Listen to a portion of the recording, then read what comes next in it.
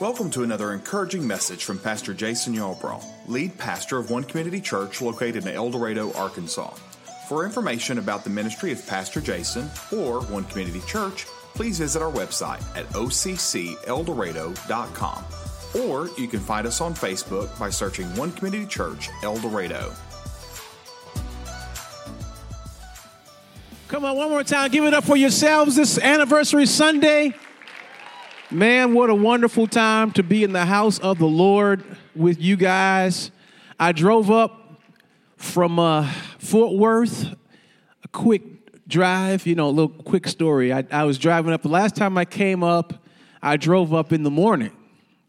And I got to a certain point in the drive, I'm coming from Fort Worth, and eventually I got about almost 2 hours left, and I started going down some roads and talk about these tall, beautiful trees. I could smell the pine, Kind of reminds me that when I drive up home, I grew up in Missouri, so we have pine trees. I don't know where all the pine trees are in Texas. They're somewhere, but I can't smell them, And so I'm driving up, and it's just beautiful, And that first drive, man, it was gorgeous. And I got here, and it was great. And so I'm like, the second time, I'm driving up again. I can't wait. Gonna do this. I leave a little later this time, though. I leave a little later. I had some things to do. Had to do a little Christmas. If you guys watch Daystar, the Christmas special comes out. We record the Christmas special that same day. So I did that, and then got in my car and drove on up. And it got a little dark before I got here. And I got down those same beautiful, little roads. It was pitch black for about 2 hours straight. But I made it here safely, and I'm telling you, I am enjoying myself, enjoying my time of hanging out with your pastor and his awesome family, wife, and we've had a few dinners, and we ate at the golf club. We didn't play golf, which is for the better good of the city. That I don't play. I have some golf clubs, but they're not even in a bag. They're just loosely laying in the garage, collecting cobwebs and everything. But I'm so glad to be here with you guys. So in preparing to come, let me just say, so this is 5 years, and there's a lot of different celebrations going on. It's all culminating into this one community. And I'm telling you, what I love, every time I sit down with your pastor, he tells me more stories than he did the time before, and I am more blown away by all the things. We walked around this facility yesterday, and just the way God has put things together, there's no way you can doubt what God is doing in this church.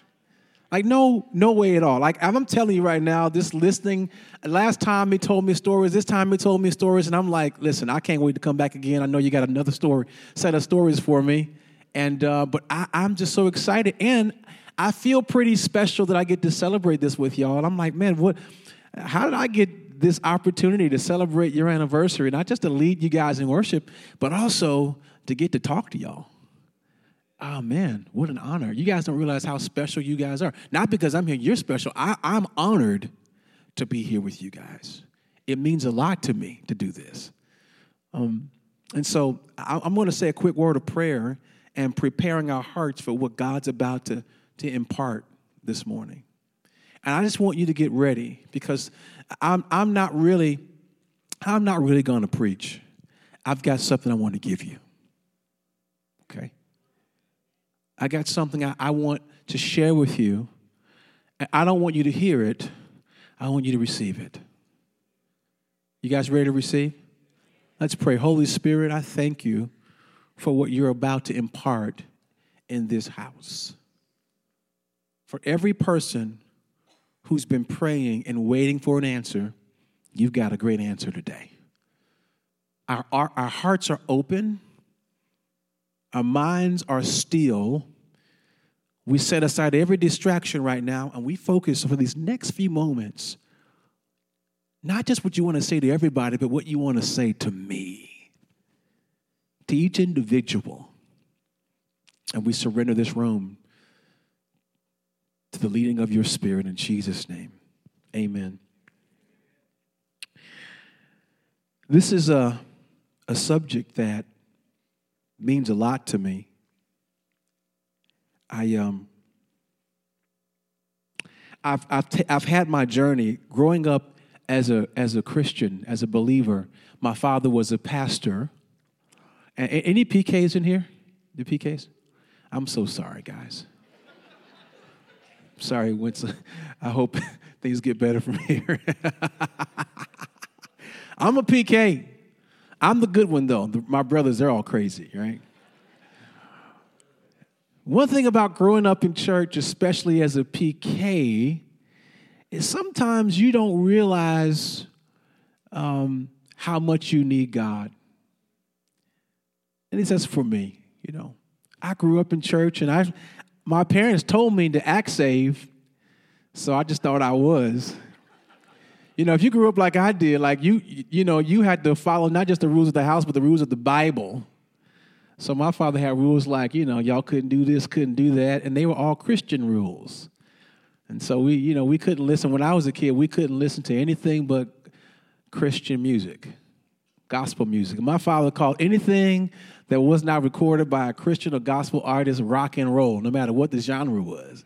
It didn't matter what it is. I remember I was listening to a contemporary Christian gospel group called Commissioned, and they sound a little bit different than like the old school music, And my father just called it rock and roll. They turn that rock and roll. Like, first of all, it's not rock and roll. That's a genre. And we just have all these things. But I kind of took these things for granted. And especially when you're coming to church all the time and you're in this environment where everyone's praying and all that kind of stuff, you kind of, if you're not careful, you start to feel like you're doing better than what you really are. Because, especially if you start comparing yourself to the folks down the street, because the folks down the street, they're crazy. You guys all have it. The folks down the street, they don't go to church. Their kids run all over the place barefoot. They don't have, just everybody's all over the place. Beer bottles on the front lawn. It's like, well, that ain't us. We go to church. We go to one community, and we don't do all that kind of stuff. But you kind of start forgetting that it's really not about all those outward things. There's something so much deeper than your behavior. And many of us, we struggle because we have reduced our walk with God down to our behavior. And you forget the fact that we are human beings, not human doings. And we sometimes miss the power of being a believer. And we try to do believer. It's like doing a son. You can't do a son. You are a son. If you saw my father, I couldn't deny it. I've got his freckles. I'm the only one that got them. I don't have to do these freckles, obviously. They're doing me. They're doing more and more every time I look up and see it. And so, and with us as sons and daughters of God, I want you to understand this, that you are the righteousness of God. For every believer in this room, whatever your past is, it's in the past.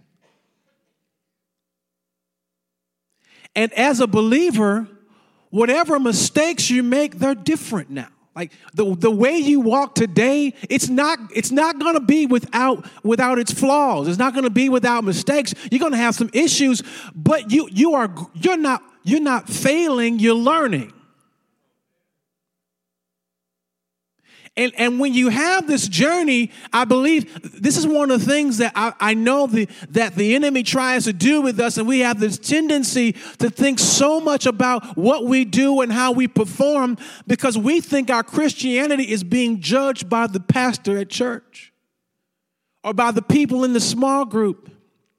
This is the reason why, to all my fellow married folks in the room, we put our best behavior on when we get in public.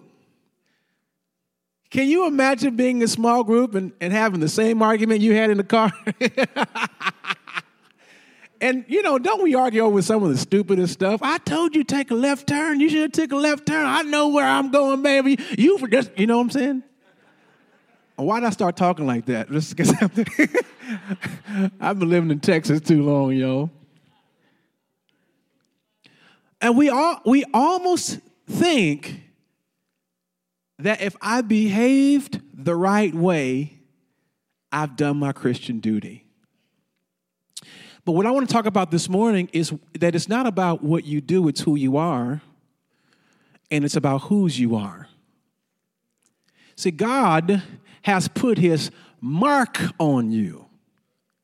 I'm going to talk, your students got to stay, right? So all the students are here. Let me hear the students make some noise. All the high school students. Wow, you guys are cool. Y'all don't talk in church unless you're not supposed to.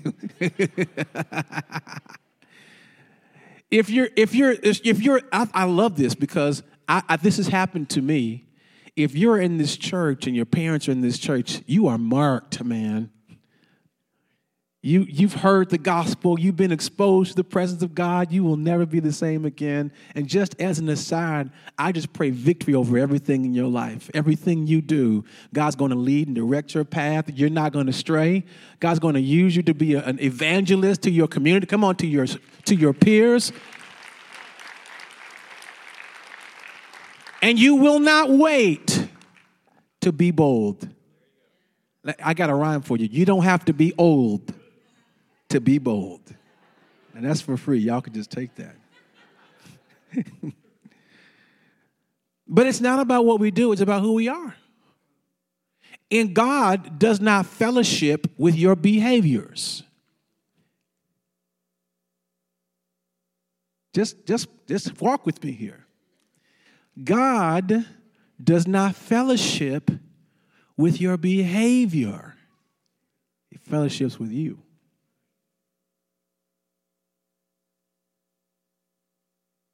Any of y'all got kids? Oh, yeah. So y'all know exactly what I'm talking about.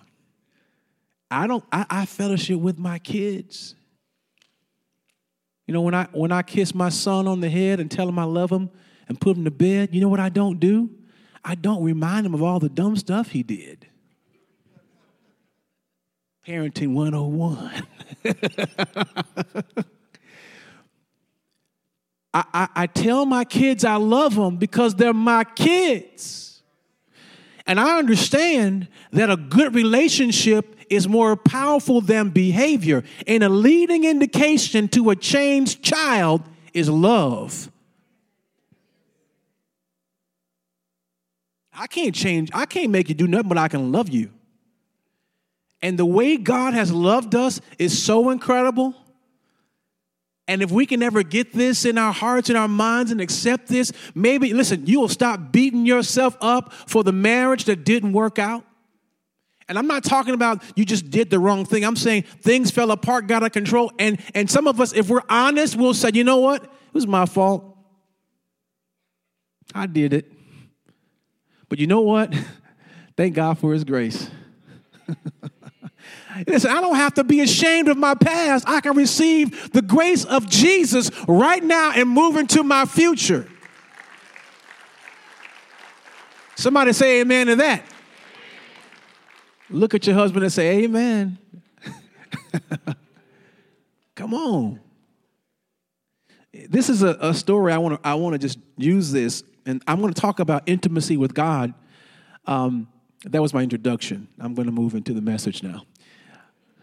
If you look at Exodus, I'm going to start with this. We're going to get into Exodus 7 through 11, but before we go there, I want to just kind of set the scene a little bit. So this story is amazing. In Exodus 24, Moses goes to the mountain with God, and in short, he's going to get the Ten Commandments. The way he gets it this first time is God actually takes these stones and he writes on these stones the Ten Commandments personally, hands them back to Moses and says, take these to these folks. And while this is going on, while Moses is on the mountain hearing from God, and everyone knows where he went, right? Everyone knows this. Everyone saw him. They saw the cloud. They saw the smoke. They were freaked out when they saw it. They were like, we ain't going up there. You go by yourself. And Moses goes to the mountain. He goes to talk with God. And while he's up there, the people get restless. And they do something, I would say it's strange, but I don't know that it's so strange. It might be familiar. They get tired of waiting on Moses to come back with a word from God, and they say, you know what? I got a word. You know what? I'm not going to wait on the word. I'm going to make one. And they go to Aaron and say, Aaron, hey, we don't know where that guy Moses is. He might not come back. So let's do something else. We're going to collect some gold, and they come up with this strategy, and Aaron jumps right into it with them, and they make a golden calf out of all their jewelry, which is crazy. This is all the gold that God blessed them with. Isn't that nuts? They take everything that God miraculously gave them from Egypt, and they make a false god out of it. That's a rabbit trail if I ever seen one, ain't it? Let's resist, okay? Not going to go there. But they take all the provision of God, they make a golden calf, and they worship it. And then here's what's funny. God says, Moses, quickly, you need to get down there. Then he says, what y'all talk when your kids are acting up, typically moms will always say, these are my babies, until they get that call from school. Then they say, Joe, you go get your kids. That's your side of the family up there, right? So God does this. God says, you need to go get your people. And he says it again in Exodus 33. He says, the people that you brought out of Egypt, Moses, I'm not claiming them right now. Go down there. And they get close, and Joshua's like, what is that? What does that sound? And Moses is like, that sounds like celebration. And they see this debaucherous idol worship going on. Listen, I've got to stop you just because I think as you're walking through the scripture, I know where we're going, but along the way, we're going to just drop a few things that I think will be helpful. If the Lord has told you to wait. They did not realize that they were about to get a God-engraved set of tablets that would set them apart from the world, and that God was going to go before them, and that his presence was going to be with them. And in the waiting, sometimes we lose perspective. In the waiting, sometimes we think that God is too distant to fulfill his promise. It's been too long. Maybe it's too late. Maybe I've gone too far. Maybe I should come up with another plan. I just think we need to take lessons out of this page. And Paul tells us to look at the example of the children of Israel and not to repeat it. And one of the things I don't think we need to repeat that many of us have repeated one too many times is coming up with a plan B. I've learned this. The best thing you can do is wait on plan A. If plan B has already been activated, just get on out of that plan, okay? Because God's got something better for you. Don't compromise what God told you. I know it gets tough. But there are things you can do to occupy yourself while you wait. And I think if we get into doing more of those things, maybe we won't be so frustrated. Sometimes we're so frustrated because while we're waiting, we're just watching TV. Come on.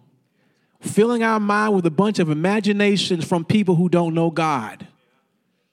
Talking to people who don't have a relationship with God ain't going to help you wait on God.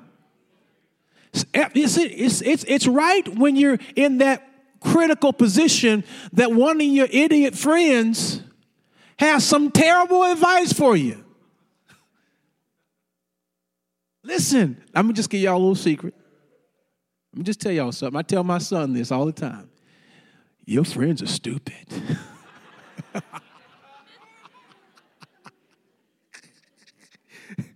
They're just as confused as you are. I get on the internet every now and again. We all tend to do that nowadays, right? I see these videos, people talking about relationships. You know what baffles me? It baffles me how many single people are experts on marriage. I'm blown away by this. And what it really gets me is people who have been married 6 times telling us exactly how to do it. It's like, pardon me. I think you're on a roll in the opposite direction. I don't think you can tell me how not to do it. And we have to make sure that we don't allow certain things into our space while we're waiting on God. Well, this is all happening. Moses gets down, and I'll kind of skip through the story a little bit. It's an interesting story because Moses is very angry when this goes down. And if you guys, if you guys know what I mean, like he threw those tablets down, smashed them. He took the golden calf, ground it into powder, put it in the water, and said, "Drink it." That's crazy.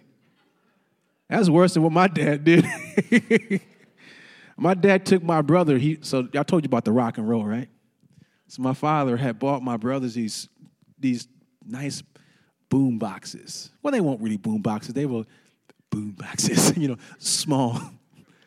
And he told them, don't listen to rock and roll on these radios. And so they thought they were going to be slick, and they slept in the basement, and they would turn on, the late night, whatever that station is. You like, I don't know what they listen to this music. It was called Magic 108. Ain't nothing good on that. They turned on Magic 108. My father, I don't know. This must have been the Holy Spirit because these old houses, the steps always creak, but that night they didn't. He came downstairs and he caught them and he wanted to let them know how serious it was. He took those radios that he purchased into the backyard and he took a hammer to them. I mean, it was his money, I guess. But okay, that's just to compare. Not as bad as what Moses did with the gold and everything, okay? But he made him, and this all goes down. Now Moses is so angry, and then he says, "You know what? I want to go to God, and we're going to see about this." And he goes to God, and he starts to talk with God, and he starts to pray. He asks God something incredible. God says, "I'm going to kill everybody." And then, and then Moses says, "Please, God, would you please spare them? I mean, they're yours. They're going to make fun of us. If they hear that you got out here and we all died, please." And he pleads with God. And the Bible says something that's mysterious to us, that God changed his judgment. Listen, I've heard people dialogue about this. Let me just explain exactly what it means for God to change his mind, okay? You ready? How many of you guys would want to know what that means? I'm going to tell you what it means. I don't know. Because I'm not that smart. This is what I do know. I know this.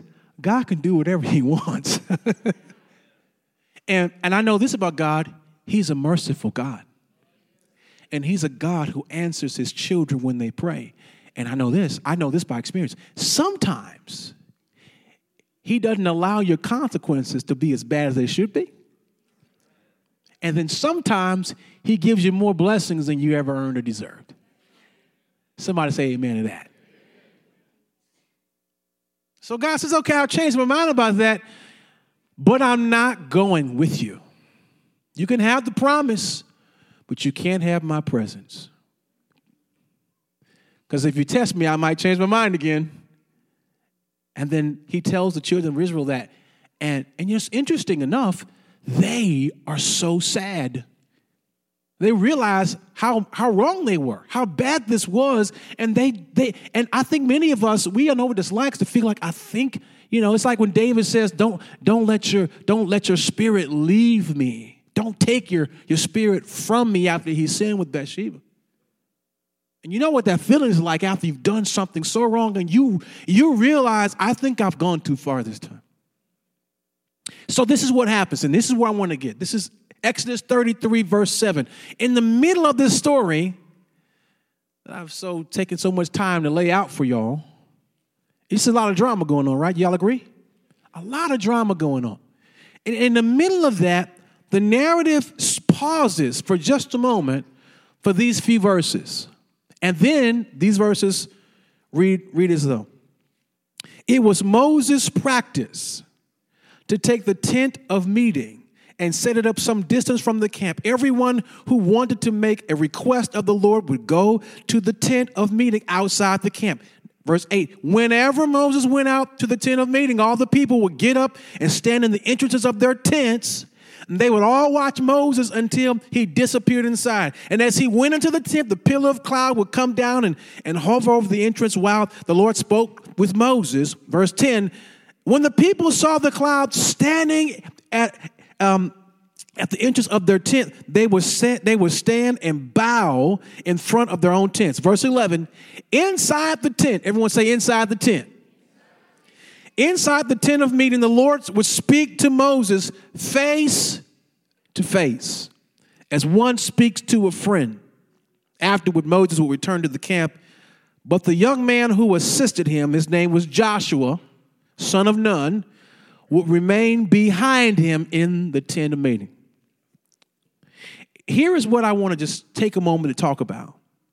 Has anybody been through any chaos this year? Maybe it wasn't like this. But has anybody been through some crazy stuff this year? Like, what in the world is going on right now? I mean, I've had some things happen to me this year that made me think, God, what? You didn't warn me about this. I thought it would go this way. It's going a total different direction, and I need to know what's going on. Well, what's happening in Moses' life is in the middle of chaos, we get verse 7 that pauses from the story about the chaos and says, Moses practice. I think this is interesting because I think many of us, we have this phrase, rise to the occasion. Right? You ever heard of that? When the going gets tough and the tough get going, you know, I'm going to rise to the occasion. And here's the reality of it. You never rise to the occasion. You fall to your practice.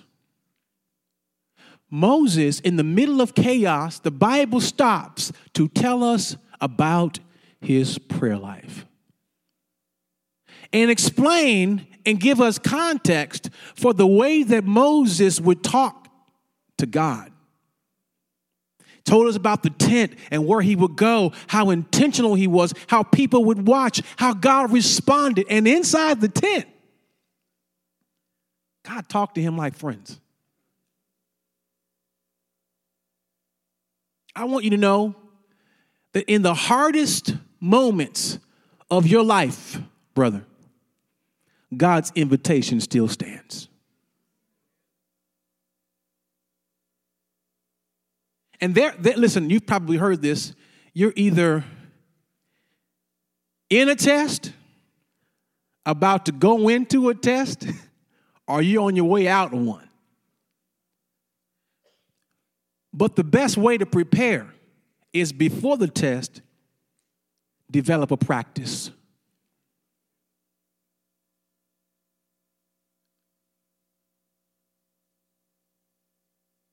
For every new believer in here, if you don't know how to do anything else, I think the most important thing you can ever learn to do is what you did when you became believers, pray. And let me tell you what prayer is not. Prayer is not a formula, because there are so many different kinds of prayers in the Bible that it's hard to pick which one you should do. But let me tell you, sometimes prayer can just be one word, Jesus. Let me tell you what prayer is. Prayer is communication with God. It's not just communication with God. It is intimate communication with God. It is insider communication with God. Anybody can talk to God, but not anybody can have an intimate conversation. Listen, I'm telling you, anybody can walk up to me on the street and I'll be courteous. But if it's my wife, I got a whole different response. I'm just kidding. That was just, just kind of came.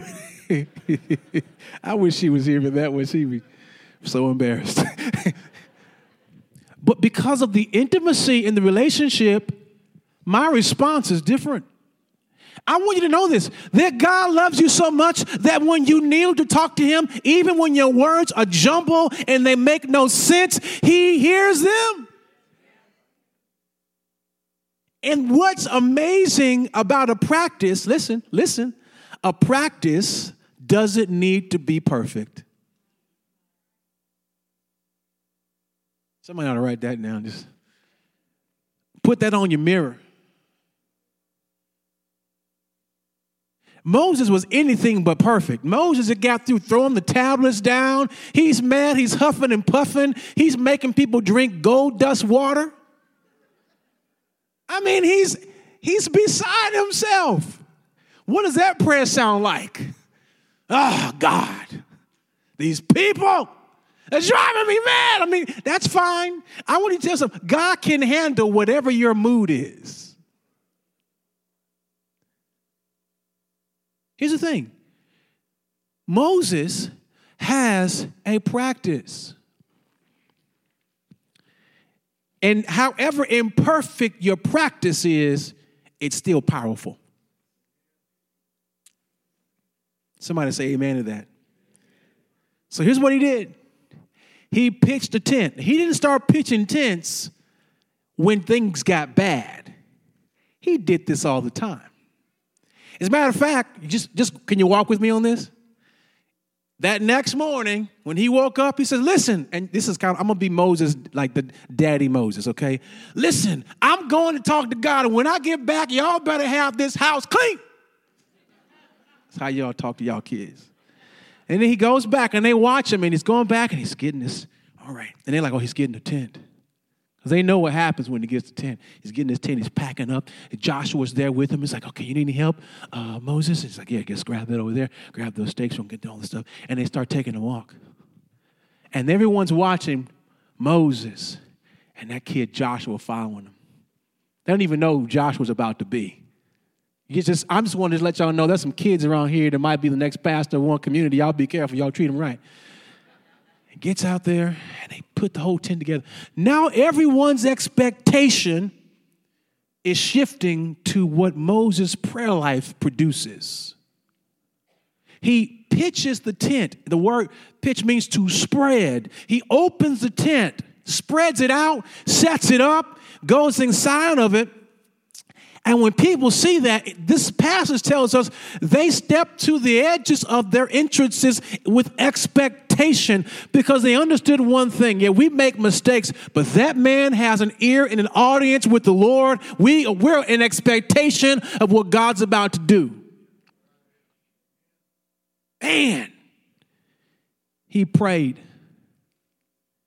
Listen, I want to let y'all know this. The greatest influence you can ever have is not in this room. It's not at the courthouse, and it sure ain't at the White House. I didn't mean nothing by that, no shade on nobody. I just said, the greatest influence you have is in heaven. So Moses, he steps into his practice in the tent. Here's one thing. He didn't go to church. He went to his tent. Okay, so for those of y'all who won't follow me, Moses is in the middle of just getting all the instructions to build the tabernacle where the presence of God would dwell, where all the furniture would dwell in the holy place. All this, y'all know about the tabernacle, right? And that was not built yet.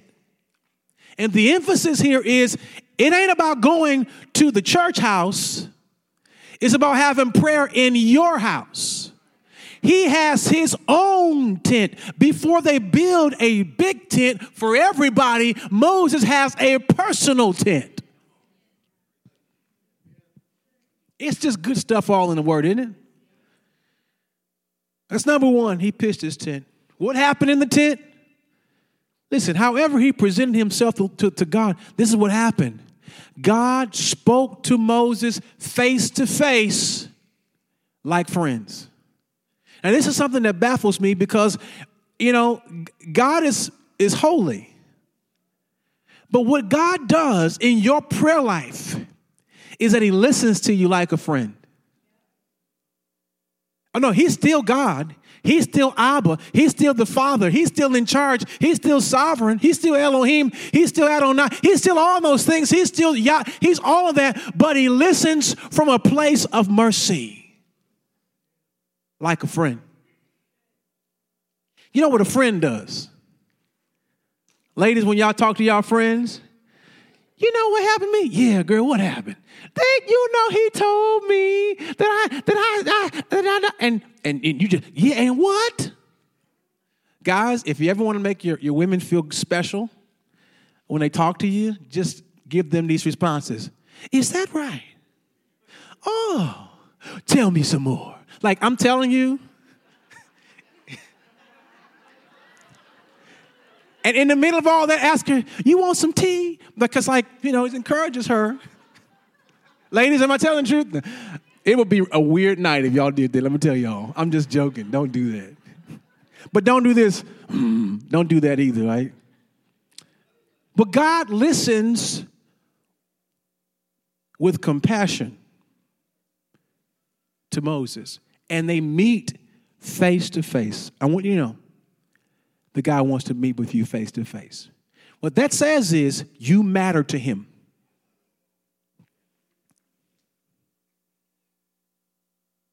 And last thing, Moses' intimacy with God impacted the next generation. Your prayer life is not just for you. Somebody's watching. Somebody's listening. One of my initiatives in life is to change the narrative for men. And I've grown up, and most of us can say, man, if it wasn't for my grandmother praying for us, we'd all be lost. But I want my kids to say, thank God for my grandmother. I thank God for my granddad.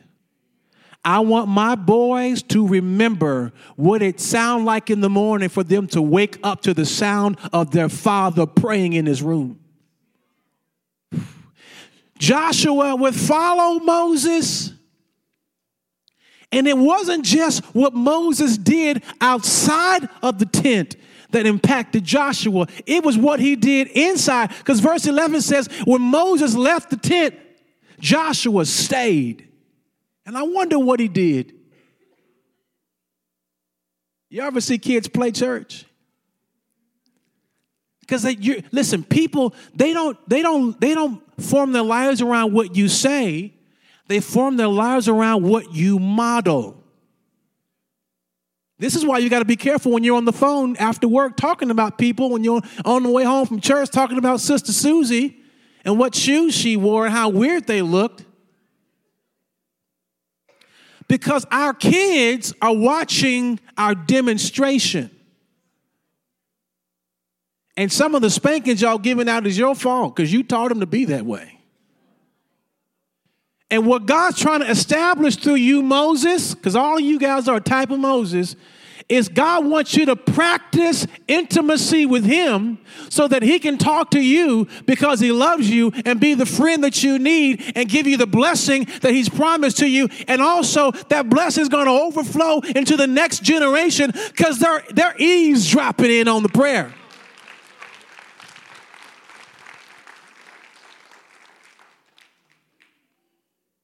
If I had to pause your current narrative and then describe your practice, what would it sound like? What would I say? What would your kids say if that described your intimacy with God? Listen, it ain't too late. This ain't too late. See, because this is an invitation that still stands.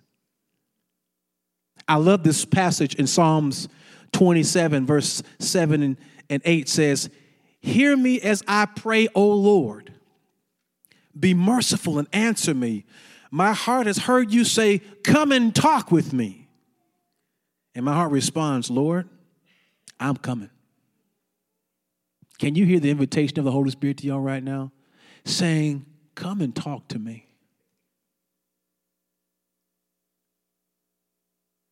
You don't have to be perfect. You don't have to be perfect. You just have to be present. There's three things you need. You need a tent. That means you need a place. You need a tent. The things about a tent is it's intentional. You don't pray on accident. You pray on purpose. Moses had a place. Let me tell y'all, Jesus had a place too. Mark 1:35 says Jesus would wake up early in the morning, just like Moses. Isn't that good? And he would go to a secluded, isolated place, and he would pray. If Moses could do it, and if Jesus modeled it, how about us? Somebody say amen to that. I hope this is getting you, because I'm closing. You need a place. You need a time. I'm telling you right now, here's something here. I won't labor on this. But if Jesus is the only one that can't get on your calendar, here's what's interesting to me. Everybody else is on the calendar. The job's on the calendar. The doctor's on the calendar. Whoever else is on the calendar. Your mother-in-law is on the calendar. But with Jesus, we're going to play it by ear.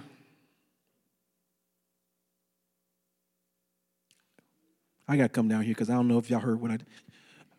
Everybody else that you schedule lunch with, they get on your calendar.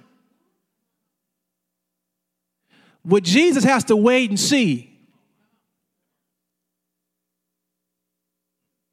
The God that brought you out of your Egypt is on a wait list.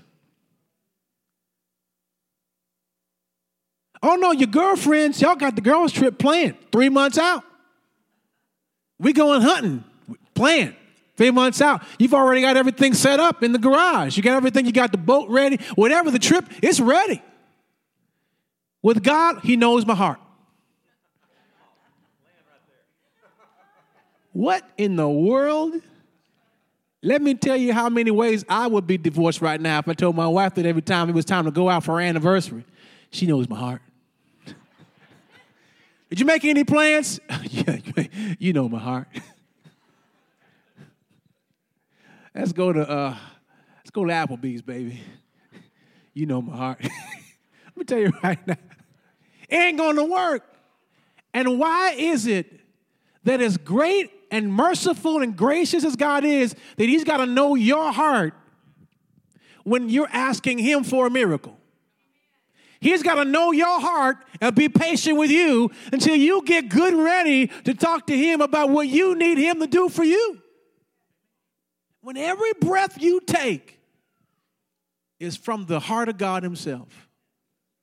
What I love about that is God's not an ornery guy standing up there saying, you ain't going to pray with me. You tell you what, I'm going. God is so patient and he's so loving that he waits and he keeps the invitation open.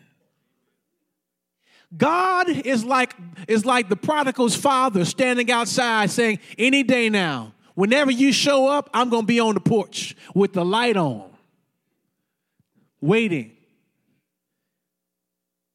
You need a time. Last but not least, you need a rhythm. See, a practice is not established until there's a rhythm. To say I have a prayer life when you prayed once, you prayed. But when you establish a practice, you develop influence in heaven. The reason Moses could get God to change his mind is because he wasn't visiting the Lord that day. I'm going to close this so y'all don't get nervous because it's almost 12 o'clock, Brother Bethany. I was going to sing another song. I don't know if I got enough time to do that. I have enough time to do it? To tell y'all this last story. Years ago, I have something in common with your pastor. And I was an electrical designer. I don't do that anymore, but he's an electrician. I'm an electrical designer. I was working for this electrical contractor, and I was a head designer. And the Lord really convicted me and told me he wanted me to go down to this church and pray every day. So I would go down to this little church called Faith Church, and they've really blown up since then. They've got all these wonderful campuses. But back then, they had one campus. And in this church, they had this room. It was the prayer room. And you go inside the room, you open the door, there's like this little curtain, like vestibule, I guess, and you open up. And that way that the light from the lobby doesn't get into the prayer room and distract people while they're praying. So you open up the door, you shut the door behind you, and then you go through the curtain. And when you go through this curtain, it's just one room. At the end of the room, you see this altar that's been burning for years with candles, and the wax it's literally over my head, all the way to the floor, running down the floor, wax from years of prayer. You can't see the table anymore. It's so much wax, and they would cut out new holes for new candles. Big old Bible in the corner, and a little radio where they were playing Benny Hinn music. That's how I call it. I don't know why I got so many jokes this morning. I'm just regular comedian. And man, testimonies all over the walls of miracles that God had done over the years. And God told me, go to this room and pray every day at 12 o'clock during your lunch break. That meant I didn't go to Subway. I went to prayer. And I went day after day after day. Some of those days, I went to that prayer room. You know what I did? What's your name, man? Eric, you know what I did? I went to sleep. Some of those days I got in there, man, I felt like the room was moving. I could feel the power of God. I felt like a revival preacher. And some of those days it was a sweet presence of God. One day I'm in the middle of the room on my knees, and I hear the Holy Spirit tell me in St. Louis, Missouri. It's actually Fenton, Missouri, but I lived in St. Louis, and he said, Michael moved to Dallas, Texas. And I was like, huh? What's that? I know I'm praying, but are you talking to me? The Lord told me to move to Dallas. Listen, I want to unpack that whole story, but here's a question, because you know I moved to Dallas, as you know. And what God has done has blown my mind. I had no idea what he had for me. Listen, I get emotional when talking about this. I had no idea that God wanted to take, this mother would tell me at church, this older lady, God's going to use you. He's going to take you all over this world. He's going to use you to preach the gospel. You're going to sing. You're going to go all over the world. And I'm like, me? How? How me? I'm from St. Louis, Missouri. I've been all over that world. This year I've been to London twice. I've been to South Africa, Nigeria. I've been to Cuba. I've been to Puerto Rico. I've been to Tokyo. I've been to Sri Lanka. I've been a little bit everywhere. Everything she said happened after I met with God in prayer. Let me ask y'all something. How many days did it take to get to that one day for God to tell me one thing that would change the rest of my life? I'll ask y'all another question. Does it even matter? How many days are you willing to be consistent to come to God to hear one thing that will change the rest of your life?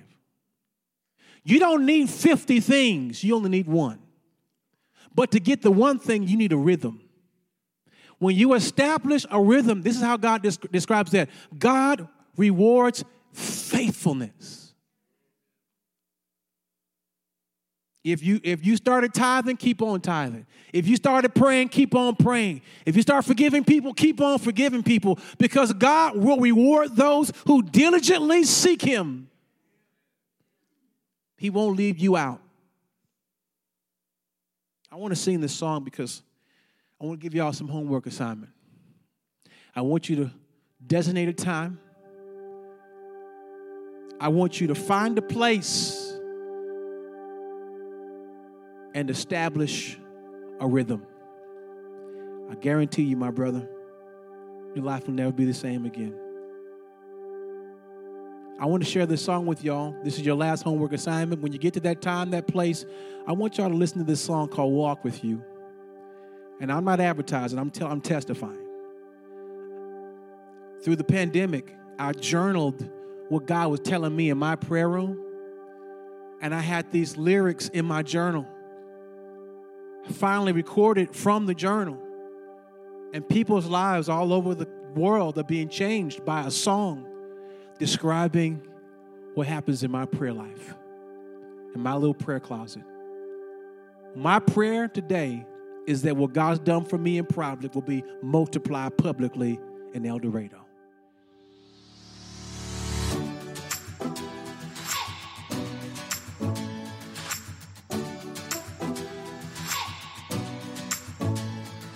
Thanks for joining us today. Be sure to join us next week for another encouraging message from Pastor Jason Yarbrough and One Community Church of El Dorado.